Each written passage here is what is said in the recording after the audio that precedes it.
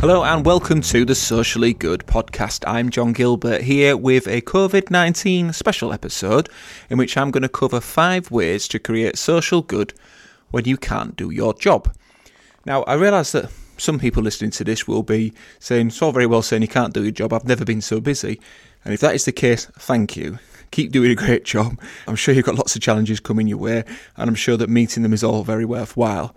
However, there are also some people who have been furloughed, or self-employed people, business owners, for whom basically the normal working life feels like a thing of the past. You've got all of these skills and all of these times, and for some people, you may be thinking, how can I make that change in the world that I'm so passionate about doing when I can't use the resources, I don't have the team around me, and I don't really have, I suppose, people delegating to me in the way that they did before. And for those people, it might seem like a great opportunity to do the gardening, do the DIY and so on, but for a lot of people that's not quite enough. For our working role and our sense of purpose, it's very important. If we go back to one of the earlier podcasts that we've released about purpose, certainly for me, I would find it very difficult if I didn't feel as though I was putting all of those things into motion, like things that I feel like I'm good at, things that I earn some money from, and that help make the world a better place, as well as that I'm passionate about. I think you need all of those things.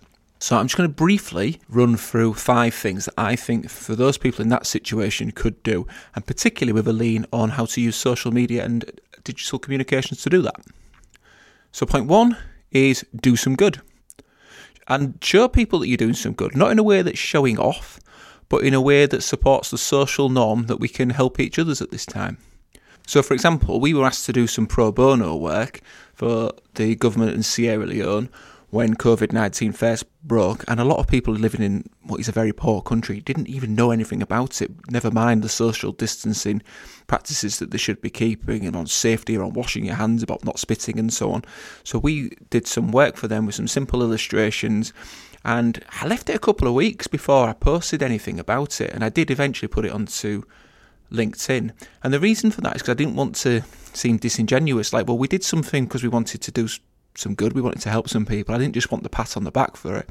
But it occurred to me, actually, that if everybody who's doing this kind of pro bono work shares about it, what it does is it shows the rest of us the potential that we've got to support. So for those of us who've had a lot of our work taken away from us, as Eskimo Soup has in this time, I mean, we've seen it coming back on again, but back a few weeks ago, it was pretty scary as a business owner.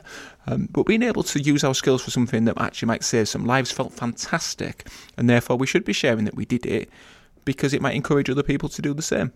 The second point is that if you can't do good, it's just help people feel good. So you could create something that's a inspiration or a piece of entertainment and put it out on social media. If that's not your thing, just give feedback to other people that are, to get some validation that's more than just a like on Instagram or Facebook or Twitter, that is actually just a bit of well-considered feedback, and showing that you really appreciate what somebody's done there is going to make them feel good. My third point is about being mindful of others. So right now there are increased risks on things such as neglect, domestic abuse, mental health problems, and just about being aware of what might be going on in your family, your friendship circle, even your neighbourhood. So we can be there and be the eyes and ears for people, and we should really reach out. And that could be asking somebody if they're okay, if they want to speak. I mean, the fact that we can't get together so much physically as we did do in the past is no longer a barrier. You don't need me to cover all the ground on the advances we've had in that in the last few weeks. But you could be the one that actually makes that difference. And if you spot something that concerns you, and you think, well, that's none of my business, just consider the potential power that you have actually got to help and do the right thing, even if you're not entirely sure that it is the right thing to be doing. As the saying goes, it's better to be safe than sorry.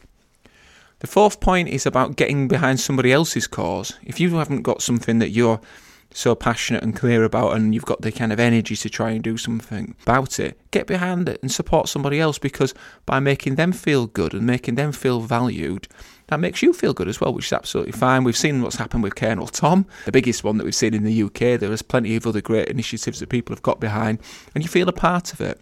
And if it works, fantastic. But if it doesn't work, that's fine too, because what you've done is you've shown somebody that you valued what they're trying to do. And the fifth point is that you really should give yourself a break if you don't feel like doing any of the 4 points that I've listed there. So to recap, it's about doing good, helping people feel good, being mindful of others, and getting behind someone else's cause. But if you don't want to do that, that's fine. You can be creating social good by resting and recuperating, because the world is going to need you as we come out of this lockdown and into the new world. And I should reflect personally that maybe I should be taking more of that advice. But in the meantime, I'm going to keep putting these podcasts out there. And if you do see that we've got a couple of weeks without releasing anything, maybe I'm getting that rest and recuperation that I'm telling other people they should be having. So thank you for listening. This has been the Socially Good Podcast. I've been John Gilbert. See you soon.